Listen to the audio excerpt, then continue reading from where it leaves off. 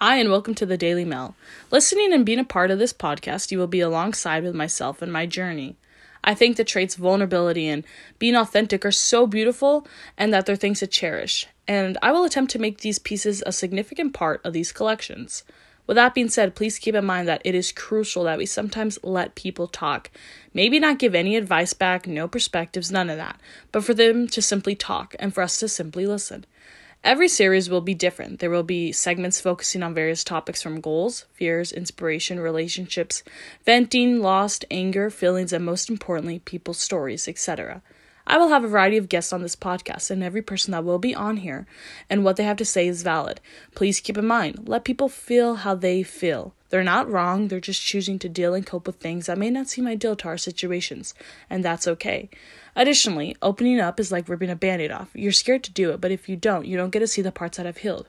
You are capable of taking that leap of faith